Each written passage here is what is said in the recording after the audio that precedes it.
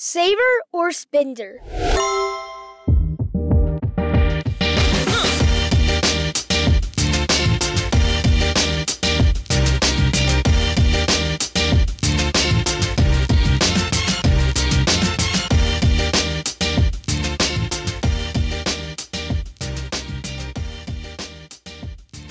Hey Cash Kids, welcome to the Cash Kid Podcast. We love how this audience is getting so engaged and tuning in each week. I want to make sure you knew to check out our new website, cashkidpodcast.com.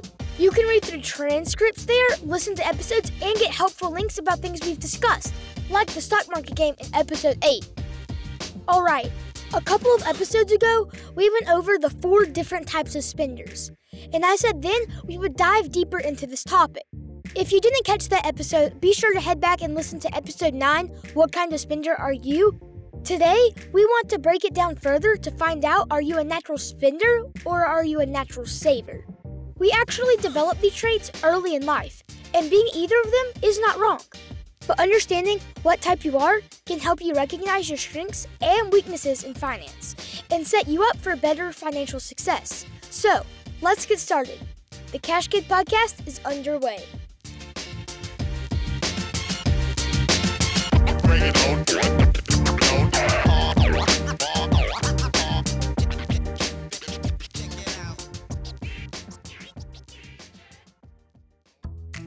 So, you got some cash, maybe from an allowance, or that money your grandma gave you for your 7th birthday. Here you go, sweetie. Woohoo! Thanks, Grandma! Whatever it is, what are you gonna do with it? Spend it, hide it away, or maybe invest it? Let's start learning how to make that money grow. Time to learn how to be a cash kid.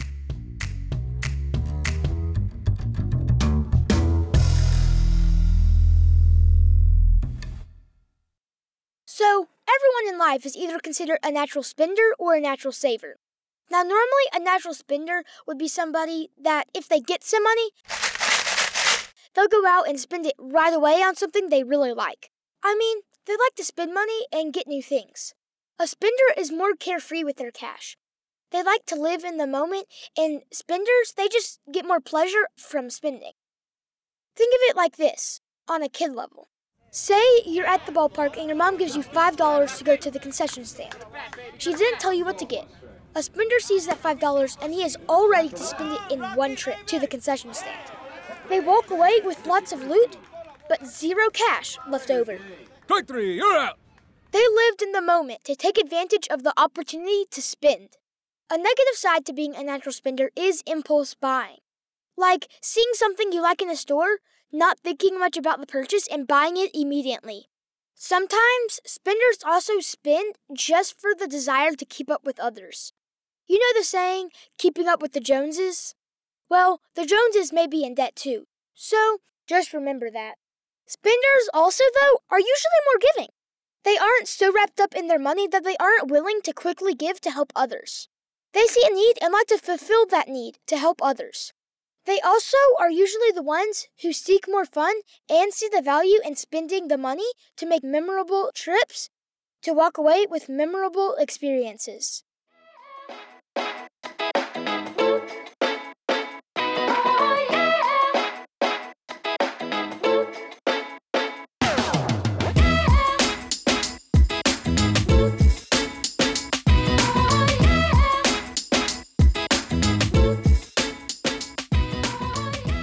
There's a natural saver. This type will normally save up their money till they really need something. While spenders get more pleasure from spending their money, savers get more gratitude from saving it. They are usually more patient and responsible. So, go back to the example of your mom giving you $5 to go to the concession stand. The saver may only spend what they need and keep the rest for later. Because I'm not giving my mom back any change unless she asks. Right, kids? Yep. Savers really think about a purchase. They may ask questions like, will I really use this? Is this the best price? Maybe I should wait until it's on sale. Will this be a wasted purchase? Spending money for them may create fear, and sometimes they forego spending on things they actually need. They'll do without that vacation or new clothes just for the sake to have more saved away. A saver is also usually not as generous with their money. But savers, usually have the most money saved up for retirement and live below their means. Now again, it's not wrong to be either of these types of people. So if you're a parent and listening to this thinking, oh no, my son's a spender, he won't have any money in life because he's a spender, don't worry. You can help guide them to make wiser choices. Recognize the personality trait early can be a really big step in order to achieving financial goals. Learning to be a wise spender can include learning how to save at the same time. Also, if you have a natural saver, then you need to teach your saver how to still spend money because spending money is a necessity in life. This makes me think of an activity we did in elementary school. We would hold what's called market days. For market days, we would have to create something to sell or sell a service that our classmates could buy. We were each given a certain amount of money to spend each market day plus any earnings we made.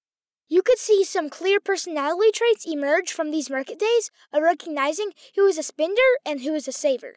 Some kids would make some cash and then they go and spend it all buying up every game or handmade treat or toy they could buy, while others were focused on doing the most business and walking away and having the most money at the end of the day. I didn't think about it at the time, but these activities started to show us students what type we are and recognize it. But again, as we've discussed, there are pros and cons to both sides here. As we grow, our personalities are forming. But as they are, it's a good practice to recognize these personality traits and guide us into making wise choices. Let's form good habits now to carry with us. Remember, anyone can be a cash kid. You just have to learn how to become one.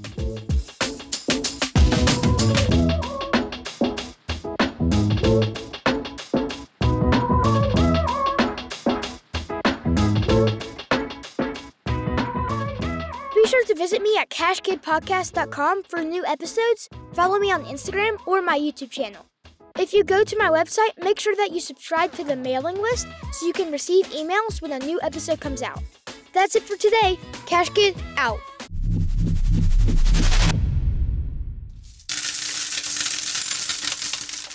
The information presented represents the views and opinions of the guest. This podcast does not intend to provide personal investment advice. This content has been made for informational and educational purposes only. To make a full and informed investment decision, we advise you to speak with a financial advisor. And for kids, definitely your parents first before investing. Another Sound Off Media Company podcast.